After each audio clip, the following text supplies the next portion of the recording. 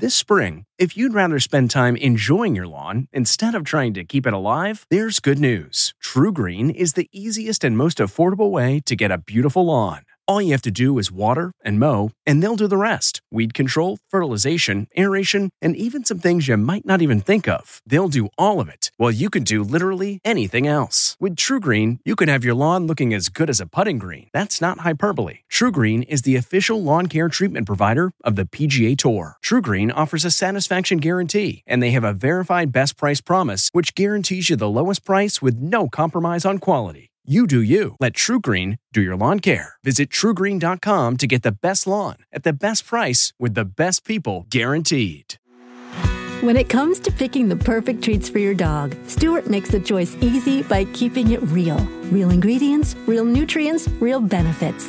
Stewart dog treats are free from additives, corn, soy, wheat, and grains. Plus, they're freeze-dried to lock in all the great nutrition and natural flavor your furry friend deserves. Stewart freeze-dried dog treats. Big, tail-wagging nutritional benefits. Available on Amazon.com today.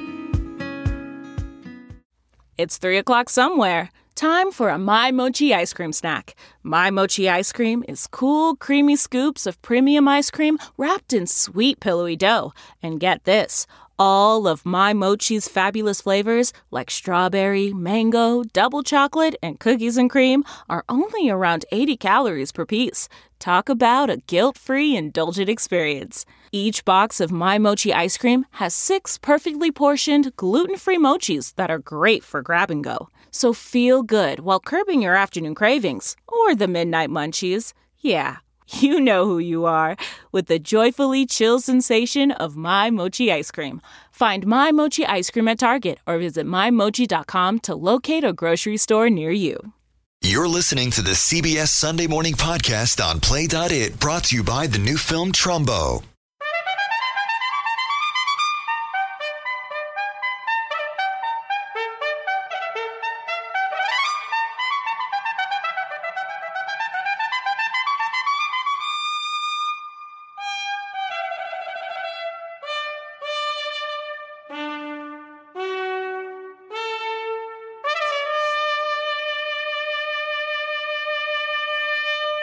Good morning. I'm Charles Osgood, and this is Sunday Morning.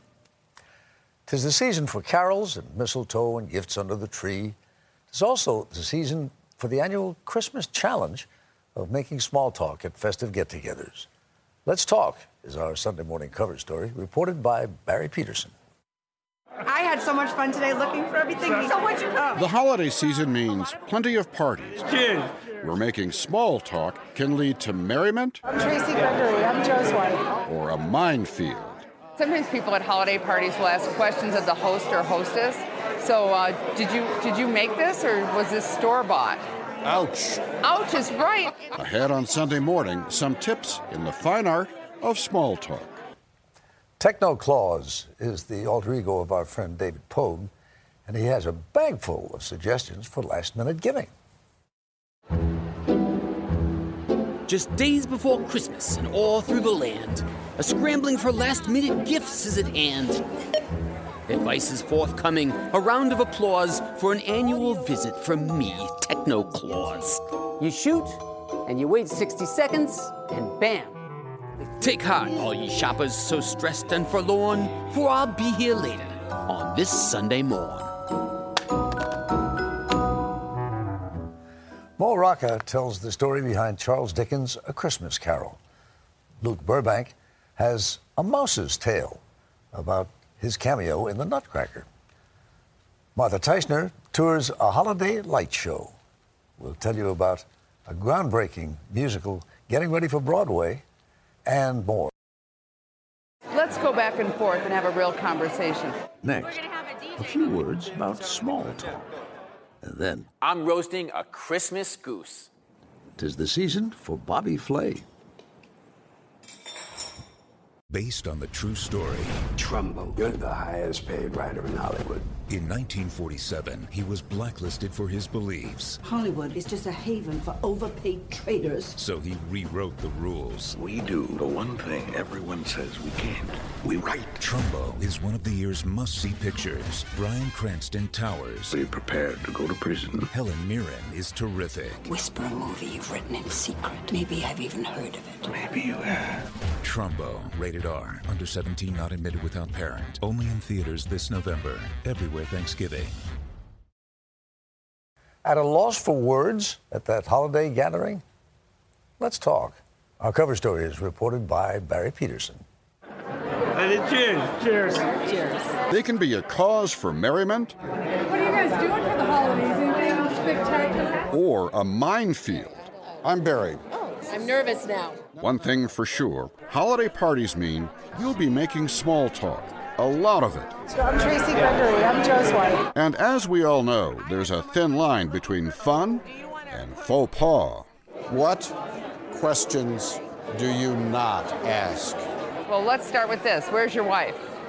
Why is that a bad question? Well, what if she left him? What if she took all the money, took the house, took the kids? Small talk is a big deal to Deborah Fine. So where's your next trip? Do you know? The once shy child wrote The Fine Art of Small Talk. Her book is full of do's, like check the guest roster beforehand to learn names. Look for someone standing alone who might be glad to chat. And, like a good Boy Scout, come prepared with questions. Like what? Well, for instance, because this is a holiday party, I would be prepared to ask you, what are some of your favorite traditions this time of year? What was the best present you ever got, Barry? Or what's the best one you've ever given? And don'ts, like don't do all the talking, don't criticize, don't get personal, like asking about a promotion someone maybe didn't get, or worse. I mean, sometimes people at holiday parties will ask questions of the host or hostess. So did you make this, or was this store-bought? Ouch. Ouch is right. And if you're going to... No, it's true. There are some places where small talk ought to come just naturally, like at the bar. So, Darren, what do you like about being a bartender? Chatting with people. Mm-hmm. Or someplace where not making small talk might seem kind of weird, like sitting in the barber chair. So, Ryan, what do you like to do to relax? I like to play basketball. Cool. It's questionable trying this in an elevator because if people don't want to talk, they can't get away. And there are other places where most of us actively avoid making small talk, like on a city bus or a subway. We almost always choose isolation over conversation. Great shirt. Where did you get it? Something back in work, or like your hat, or what do you do for a living? University of Chicago professor Nick Epley, who studies social cognition, wanted to know why. So he started asking people about their commutes. Are you going to get any time to have fun there? They actually predicted being the happiest in the solitude condition, where they just kept to themselves, and they predicted being the least happy in the connection condition when they engaged in conversation with this person. Their expectations were precisely wrong, precisely backwards. They were happier actually talking to a stranger. They were happier engaging in conversation with a stranger. That was great. He found that our lonely morning commutes are missed feel-good opportunities based on a key misconception about the other guy. As far as we can tell, the actual percentage of people who would be willing to talk to you is closer to 100%. 100%? It can't be 100% exactly, right. Of course. We never had anybody in our connection condition send us back a questionnaire saying that they tried to engage in a conversation, but the person wouldn't talk to them. He was so moved by his findings, he gave up his smartphone. You don't carry one of these? I don't carry one of those. You don't no. read your text every time no, it beeps? I carry a stupid phone. I carry a phone that just makes calls. Why? It keeps me more connected to folks who are right next to me, and it encourages more conversation that I might not have otherwise. And the fact is, I don't miss a whole lot when I'm not on the phone. We could, there we go. Ladies and gentlemen, Barry Peterson! I love it. And when it comes to talk, the women of the talk, Julie Chen, Sharon Osbourne, Aisha Tyler, Sarah Gilbert, and Cheryl Underwood are television's experts. Their talk show is about talking to guest after guest for millions of viewers. Whether you're doing a television show or hosting a dinner party or meeting someone for drinks, you want to make the other person feel cared for. And if they feel cared for, they'll feel comfortable and they'll open up to you. And the key to making people feel cared for? You guys talk about the art of conversation, but I wonder how much of the art of talking with people is the art of listening. Everything. All of it. 100,000%, especially as talk show hosts. We all know at this table, the shorter our questions are, the more we can make the guests sitting in that very chair shine, the better we are at our jobs. That's right. A job they say seems particularly hard these days. The art of conversation is dead. You said that. Why? Because I truly think that it's dying. And I think that, especially with the younger generation, because everything is on their phones, everything is a text or an email. People say that you're killing the art of conversation because everything's like that. Are you? I would say, as a whole, maybe. Just because I have encountered people my age that don't like to talk. So Riley Dunn and her generation of cadets at the U.S. Air Force Academy are relearning what some fear is fast becoming a lost art. What we've grown up in is email, text, not face-to-face conversations, and I think it is going to be a struggle for us and generations after us. This formal dinner is actually a class, and along with learning which fork goes with which course, they are given cue cards to help conversations start. What does it say? As the person sitting to your right, where they are from, continue the conversation with others at your table. These are absolutely necessary skills to be leaders. Heather Buckman is the Academy's Director of Social Decorum, who finds the texting generation is surprisingly hungry to talk face to face. They're craving this knowledge because they don't get to practice it on a regular basis in day-to-day life. And this time of year, Well, we're going to have a DJ, but we're going to have a fashion show. when day-to-day life can include a holiday party, Merry Christmas. it's not about the topic, it's all about the approach. Show a true interest. Let's go back and forth and have a real conversation. But it has to be real.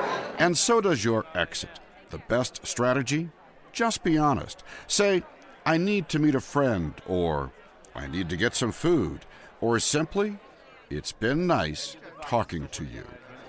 You don't have to meet everybody. Just get out of the corner for about 5 minutes of the buffet table and talk to somebody new. This is what Christmas is about. Conversation and kisses. Woohoo! Let's go get Jimmy. This is the dining room where Dickens would have hosted various guests over the Christmas period. Next, In Search of Ebenezer Scrooge. Based on the true story. Trumbo, you're the highest paid writer in Hollywood. In 1947, he was blacklisted for his beliefs. Hollywood is just a haven for overpaid traders. So he rewrote the rules. We do the one thing everyone says we can't. We write. Trumbo is one of the year's must-see pictures. Bryan Cranston towers. Are you prepared to go to prison? Helen Mirren is terrific. Whisper a movie you've written in secret. Maybe I've even heard of it. Maybe you have. Trumbo, rated R, under 17, not admitted without parent. Only in theaters this November. Everywhere Thanksgiving. This is, of course, the season for classic Christmas tales, which is why so many readers say, what the dickens? Mo Rocca takes us to London. This is the heartland of A Christmas Carol. This is where we start. This is where we have Scrooge's counting house. It's based in the alleyways of the heart of the City of London. If you want to see London through the eyes of Charles Dickens, you could have gangs waiting in the alleyways. Tour guide Richard Jones is your man. It's a foggy Christmas Eve, and gas lamps are lighting up. You can imagine the people coming out of doors and they're coughing and they're wheezing and they're rubbing their hands together, stamping their feet, desperate to keep warm. And this is where it all begins. You're transporting me right now. And any talk of Dickens in December conjures only one thing: A Christmas Carol.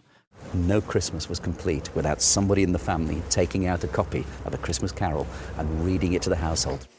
A Christmas Carol, published as a novella in 1843, tells the story of Ebenezer Scrooge, a miserly and miserable old businessman who on Christmas Eve is haunted by 3 ghosts. Evil spirit, I'm not the man I was. Believe me, I'm not the man I was. Ultimately deciding to mend his ways and spread cheer all around him. Uncle Scrooge! In an ending sweeter than a figgy pudding. But you already knew that. What you may not know is Dickens' personal connection to the story. Had Dickens himself been poor? Dickens in his childhood had faced great hardship. His father was riddled with debt trouble. Louisa Price is the head curator of the Charles Dickens Museum. And at one point, his father was thrown into jail for debt. And at that time, as a young boy, only 12 years old, he had to work in a blacking factory to make ends meet and to support his family. Price says those early experiences influenced much of Dickens' work. With A Christmas Carol, he wanted to address serious social ills that continued to plague the poor in Victorian England. And he decided that he was going to write a political pamphlet. However, a few days later, he wrote to a friend and said, I'm not going to do the political pamphlet. I'm going to put out something at Christmas time, and that's going to have 20 times the force. So this is the drawing room. The museum is in the London house, where Dickens, already established, once lived with his family. Did the family celebrate Christmas in this room? Yes, so over the Christmas period, Dickens would have invited his extended family to come and celebrate the season here in this house. The Dickens' own Yuletide traditions show up in the story and would influence the way readers celebrated Christmas. There are records of various people in London who decided after reading A Christmas Carol that they were going to go out and buy a turkey and make sure that that was part of their Christmas meal. In the 172 years since it was first published, A Christmas Carol has never been out of print. It's been adapted into stage productions and into at least 50 movie and television versions. It may surprise you which one our experts think is the most faithful. I think that you probably can't go wrong with A Muppets Christmas Carol. I think the Muppets one, if not the best version, it's certainly up there with the best versions because it gets the meaning. Bless us all who gather here, the loving family I hold dear. Christmas is not about you, it's about other people. And I think the Muppets do get that, and it's such a warm version. I will hold you close in a thankful heart. For many, it seems that the story of A Christmas Carol has become the meaning of Christmas. It has for many people. Christmas Carol is an integral part of Christmas and has been since it was written in 1843. The interesting thing is I often refer to it as being the second most famous Christmas story ever told. The first being, well, you know. It's almost like a Christmas present in its own right, and it's Dickens' present to the world. God bless us. God bless us, everyone.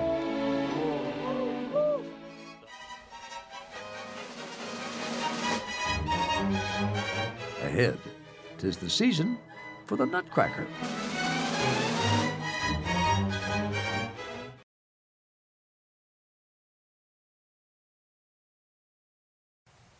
The Nutcracker is our most beloved Christmas ballet, and you never know just who's going to be on stage.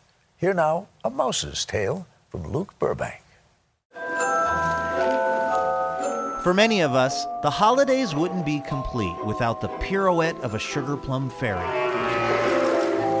The Nutcracker is the most popular ballet in America, hands down. And why do you think that is? It's that element of escape and humanity. I think people see themselves in it, and they're wonderfully entertained. And I think actually in the world today, it's more and more of a rare escape to have an experience like that. Peter Bohl is artistic director at Seattle's Pacific Northwest Ballet. People don't want to lose that special moment in their lives and their families' lives. I'd been to countless Nutcrackers in Seattle over the years with my family, but this year was different. So this is obviously a hugely important part of the American ballet scene. Is it something that someone can learn in an afternoon? Well, only a very wise person can do it in an afternoon, so we're banking on that. I was given the role of a mouse for one night and one night only.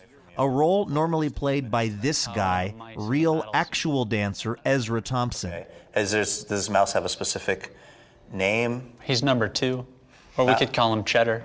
Take me into Cheddar's world. Like, what is your motivation typically when you're dancing as mouse number 2? Mostly to scare Clara and to fight the little toy soldiers. 6, 2, 3, 4, 5, 6, 7. The ballet company does have something of a tradition of allowing local celebrities minor walk-on roles, but I quickly realized I was out of my league. He's a natural. There you go. Here we go. My goal was simple. Don't ruin this beloved holiday tradition. This was like a rebirthing exercise I did in therapy once. There you go. In fact, the Nutcracker wasn't always so beloved. Its premiere in 1892 in St. Petersburg, Russia, got terrible reviews. Well, I don't think people thought that it had this huge future. People felt that there wasn't enough dance in it, that Tchaikovsky did an adequate score, but that it wasn't a milestone ballet, which is ironic because it is the milestone ballet. It was almost showtime. So to calm my nerves, gather around. I turned to a group of dancers with much more experience than I had. Give me your best mouse. So it's like a lot of whisper. I rehearsed, but I wasn't paying attention. Oh, snap. You're in trouble. Finally, it was time for my big moment. High five, mice people. Do it. We got this.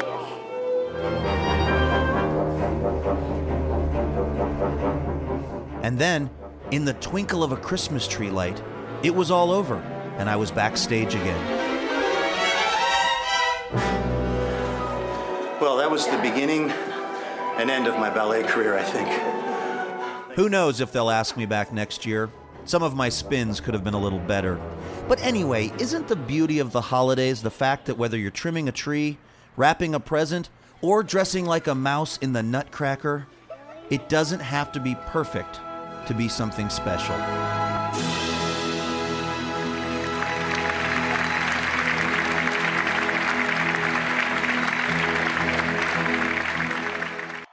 He's making a list. Okay, karaoke was fine in its day. Technoclaus is next. Close it away. Welcome to Play It, a new podcast network featuring radio and TV personalities talking business, sports, tech, entertainment, and more. Play it at play.it. 'Tis the season for a visit from Technoclaus, who you may recall bears a striking resemblance to our David Pogue of Yahoo Tech.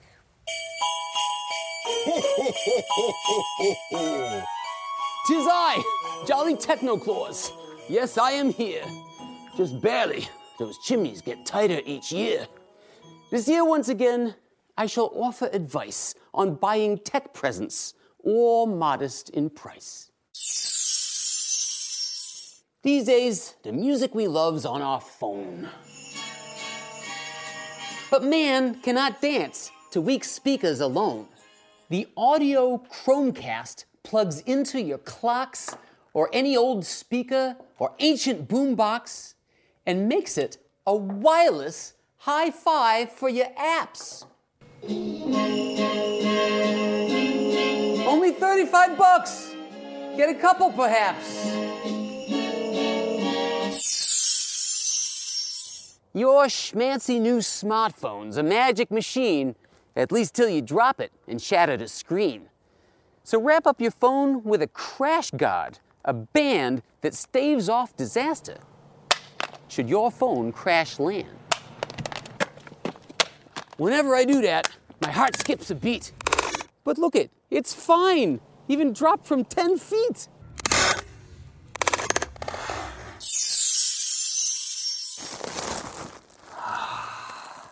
Now this time, the present's not this in my lap. See, I threw you a curve. The gift is the wrap. You get 5 dozen bags in a package. And hey, reuse them each year.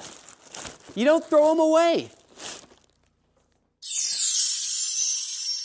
You recollect Polaroid cameras, no doubt. You'd point and you'd shoot and the picture'd come out. Well, look at who's back with the digital cam. You shoot and you wait 60 seconds and bam, the pictures are charming. They're stickers as well. And this card saves your pics for your Mac or your Dell. You've heard of a selfie stick? Sort of a fad.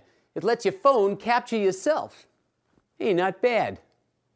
But this one's got talent. It's long or it's short, and the handle's a tripod for added support. Okay, karaoke was fine in its day, but this machine here really blows it away. It fixes your pitch and adds harmonies too. Feel free to change settings, it starts right off. On YouTube you'll find every possible tune. Then cancel your meetings the whole afternoon.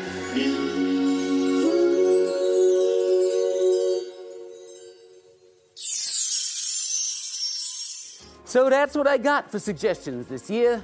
I wish you long battery life and good cheer.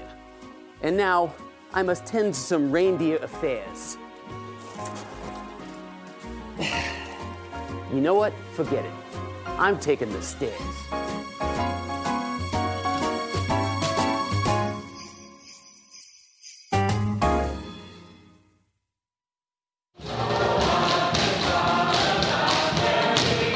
Coming up, we're just wild about Harry.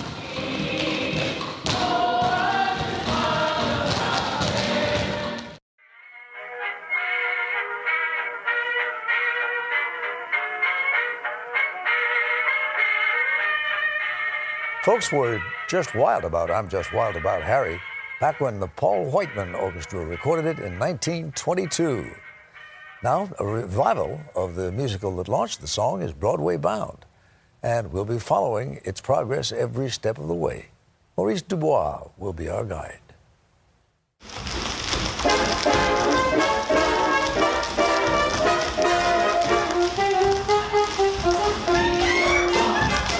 Curtain going up on something new that's something old. Ready, here we come! Here we come!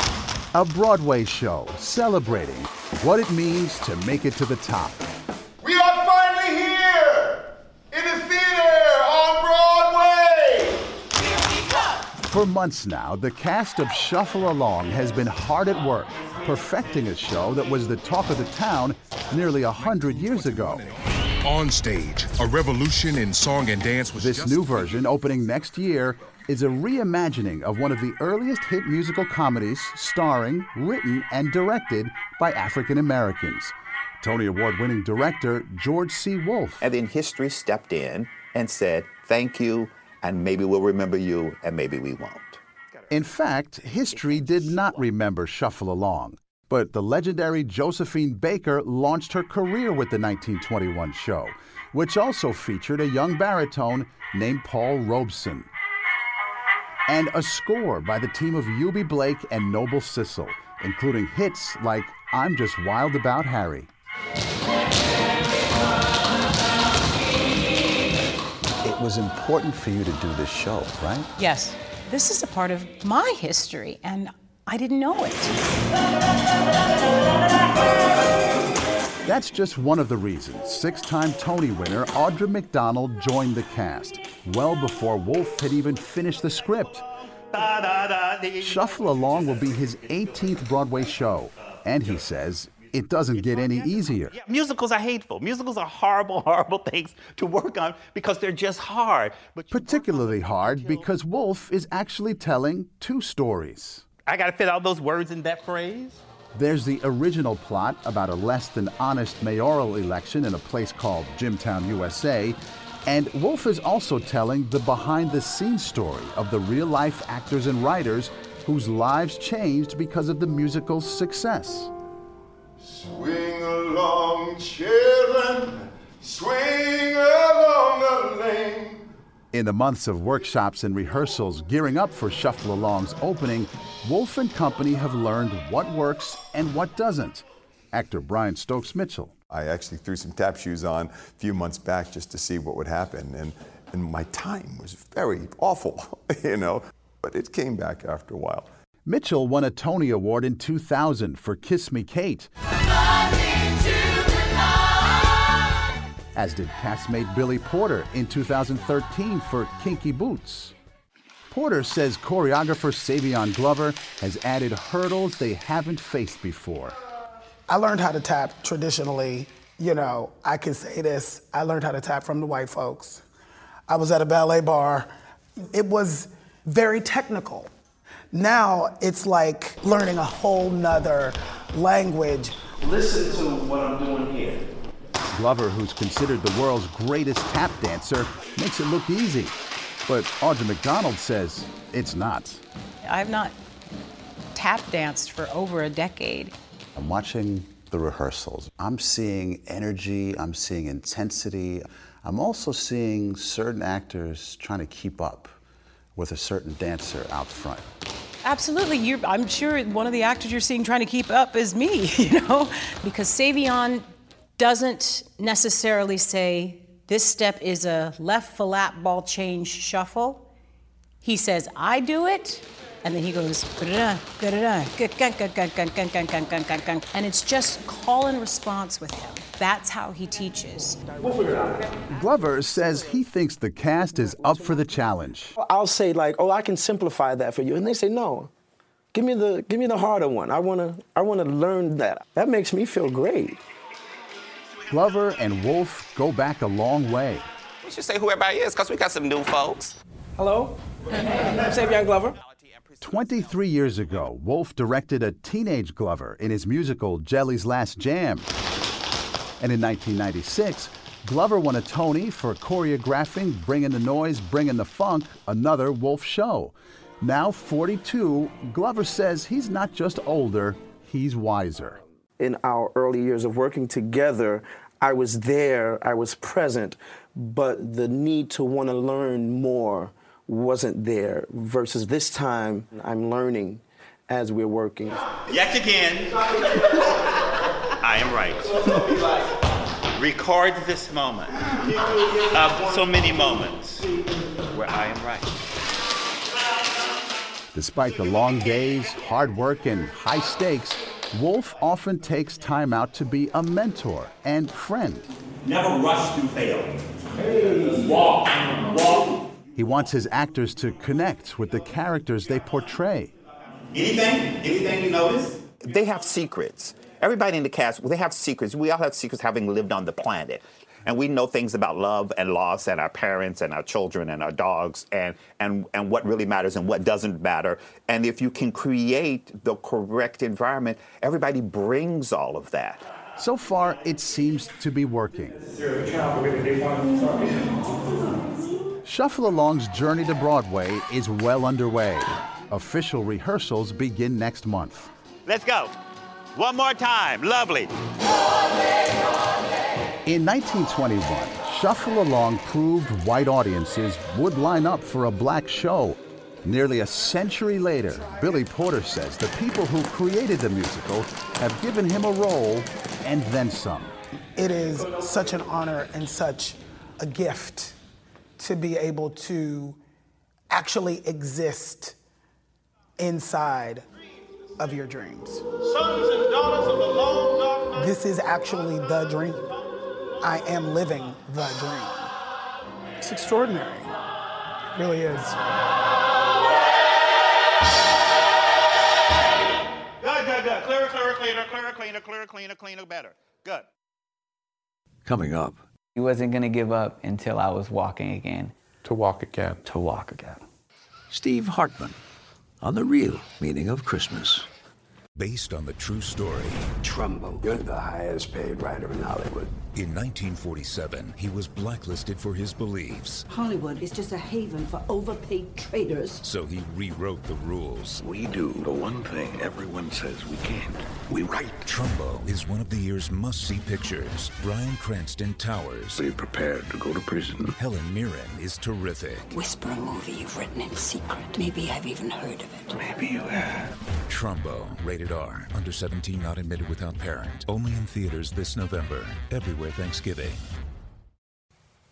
Gift giving is an important part of the holidays, and it's hard to imagine a more selfless gift than the one that Steve Hartman has found.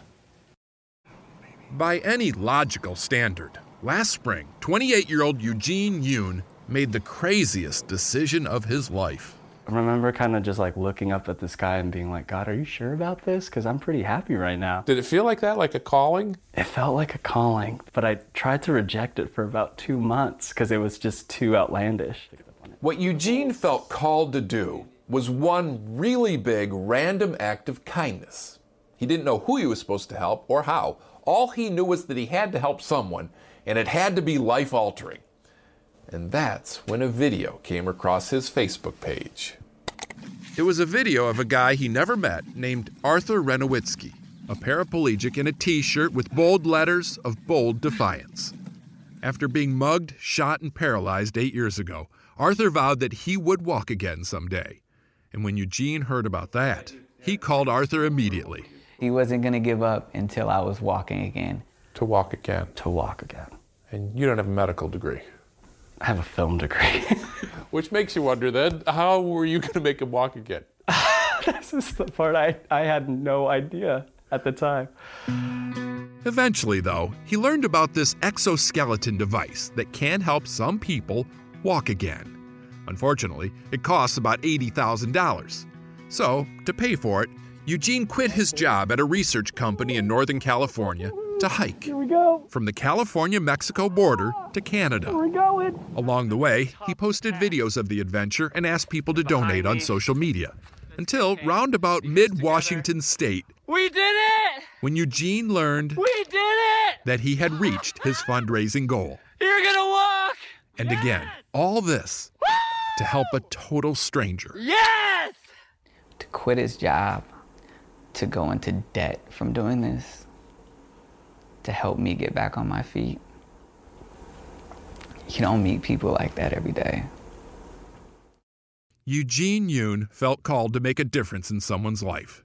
But when he heeded that call, he had no idea what a difference he'd make. Until proof rounded the corner.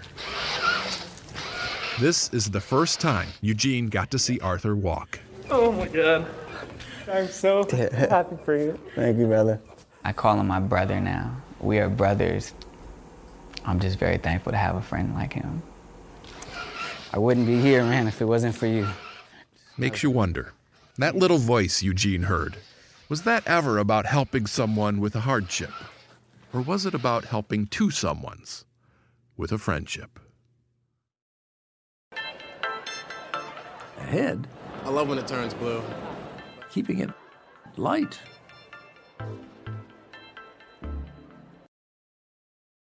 Tis the season to lighten up. Martha Teichner has found the perfect spot to do that. What if you could hug a color, let go, and watch it fly away, dancing overhead through what looked like glowing Jell-O cubes? What if each letting go were a wish? You pick a color to wish on, and up it goes. Oh, it's coming.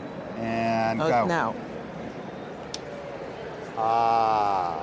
What if is the question designer David Rockwell asks whenever he undertakes a project, whether it's the JetBlue terminal at New York's JFK Airport, or a bunch of hit Broadway shows. And now, a new holiday extravaganza intended to bring joy and light to a lower Manhattan location not so long ago, touched by darkness and sorrow. It's a kind of hopeful, wonderful, optimistic, unexpected chance for people to be amazed. I like the colors. It's like they're happy colors. I love when it turns blue. It's amazing and it's beautiful. And I don't know, it's peaceful. I like it. Rockwell's magic lights fill the Winter Garden, a huge vaulted space in a development called Brookfield Place, directly across the street from the new 104-story World Trade Center tower. Its lights twinkling out at last from the place where the Twin Towers stood until 9/11. I was at the gym working out on a treadmill and saw the first plane hit. And I took off running for home, made sure the family was okay. In the rebuilding of downtown New York around the site of the World Trade Center, did you feel a need for light? I suppose I did. He recalled the tribute in light, those two symbolic ghost beams. Rockwell thought about other displays of light he had seen, this festival in Thailand, and those candles in paper bags called luminaria, which gave the project its name, Luminaries. Seeing how light would create emotion really fascinated me. The intention is that Luminaries will return to Brookfield Place annually and become an important permanent addition to New York City's holiday dazzle, a destination where nobody ever says, look, but don't touch. Ready? 1, 2, you like it? Yeah. It went.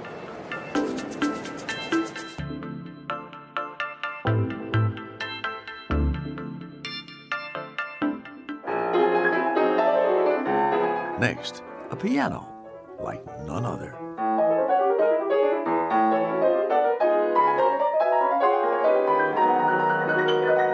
Welcome to Play It, a new podcast network featuring radio and TV personalities talking business, sports, tech, entertainment, and more. Play it at play.it. From Vladimir Horowitz to Harry Connick Jr., most of the world's best-known pianists wouldn't dream of playing anything but a Steinway. This year, Steinway & Sons, founded in 1853, unveiled their 600,000th piano. It's for sale, if you're interested, and happen to have a couple of $1 million on hand. And the company isn't just playing the same old tune. They recently rolled out a player piano. Steinway artist and concert pianist Jenny Lin gave us a demonstration. The piano is controlled by the touch of an app. It's a 21st century update of a piano they've been making here at this New York City factory since 1871. The piano frames are still glued by hand and shaped by original 19th century molds. The instruments are hand-carved and hand-strung, much as they were when Steinway & Sons first opened its doors. A carpenter by trade and self-taught piano maker, Heinrich Engelhardt Steinweg moved his family from Germany to New York in 1850. Changing the family name to the more English-sounding Steinway, he and his 3 sons started producing hundreds of pianos. The company hit a high note in 1866 when it opened a European-style concert hall in Manhattan, which quickly became a cultural center and a place to showcase Steinway pianos. After winning accolades all over the world for their craftsmanship and engineering, everyone, it seemed, wanted to get his hands on a Steinway. This American-made product was among the first to make an impact on the old world elite, and in 1880, Steinway & Sons opened a factory in Hamburg, Germany, which still is operational today. Steinway Hall closed in 1891, only to reopen in a new location in 1925, this time as a showroom and meeting place. It was here that Sergei Rachmaninoff gave Vladimir Horowitz some pointers on how to play his great Third Concerto. And now, Steinway is heading into the 21st century with a brand new showroom opening this winter, the latest chapter for this storied American instrument. And we'll put this newest Steinway to the test when we come back.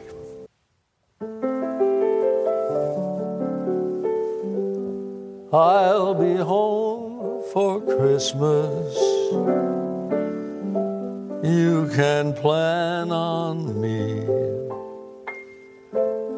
Please have snow and mistletoe and presents on the tree. Christmas Eve will find me where the love light beams.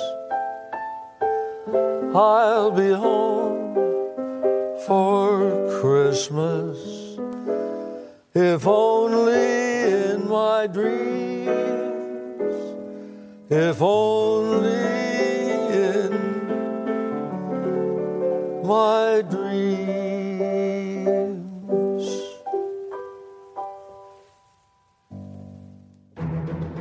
I preheated the oven to perfect goose roasting temperature. Is Chef Bobby Flay's goose cooked? Here's hoping. Find out next. Welcome to Play It, a new podcast network featuring radio and TV personalities talking business, sports, tech, entertainment, and more. Play it at play.it. This Christmas, our friend Chef Bobby Flay admits that he may have bitten off a bit more than he could chew. What to cook for Christmas dinner has always been a quandary for me. It's a handful of weeks after the most perfect culinary holiday we celebrate, Thanksgiving. But that was weeks ago, and now it's time to get your Christmas dinner on. Unlike Thanksgiving, my Christmas menu seems to change every year or so. There's my dad's favorite, rack of lamb, a perfectly good choice, but my mom thinks lamb is too gamey. Sorry, Dad. One of my favorites is a prime rib of beef. Season it with lots of salt and pepper, some fresh cloves of garlic, kick it into the oven, and a few hours later, dinner is served. But this year, I had an epiphany. I'm going old school. I'm going to fire up a Christmas tradition that I've always passed over. I'm taking inspiration from Charles Dickens. You can go to the baker's now. And get the goose? Yes, let's go. Oh, the goose! I'm roasting a Christmas goose. When the idea hit me, it sounded so festive, so retro in the hippest way, so, well, Christmassy. Full disclosure, somehow in my 34 years as a professional cook, I have never attempted it. But how hard could it be? It was time for a test drive. My first attempt was awful. I pricked the skin with a fork, seasoned the goose well with salt and pepper, rubbed it with lemon and garlic, and let it roast on medium-high heat in the oven. The result was a glorious amount of rendered goose fat in the bottom of the pan. I mean, it was great for sautéing and frying potatoes, but my goose was as previously advertised, fatty and tough. It was an epic fail. So I turned to my mentor, pioneering chef Jonathan Waxman, for his secret. So, Bobby, you just have to get a good goose. That's it. The perfect roast goose became my obsession. I consulted with Martha, Gordon, Wolfgang, and Emerald, on the internet, of course, to see if their recipes could help. Still, my results were, let's just say, not great. Not one for giving up. I called for one last goose. I preheated the oven to perfect goose roasting temperature, 375, perforated the skin with the utmost precision, seasoned the bird with a slew of flavorful aromatics, and rested it on a roasting rack, ready for action. Here's hoping. A couple of hours later, the bird was on the table. I began to carve it. The aroma was amazing.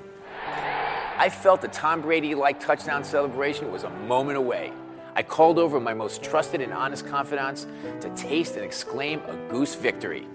Each took a forkful of the luscious meat and golden skin, and with the timing of Olympic synchronized swimmers, they simultaneously walked away with their heads held low and their jaws working harder than the pistons in a car. Game over.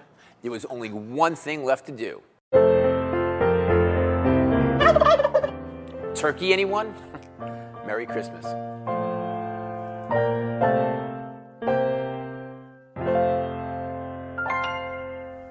I'm Charles Osgood. Please join us again next Sunday morning. Till then, I'll see you on the radio. If you like CBS Sunday Morning with Jane Pauley, you can listen early and ad-free right now by joining Wondery Plus in the Wondery app or on Apple Podcasts. Prime members can listen ad-free on Amazon Music. Before you go, tell us about yourself by filling out a short survey at Wondery.com/survey.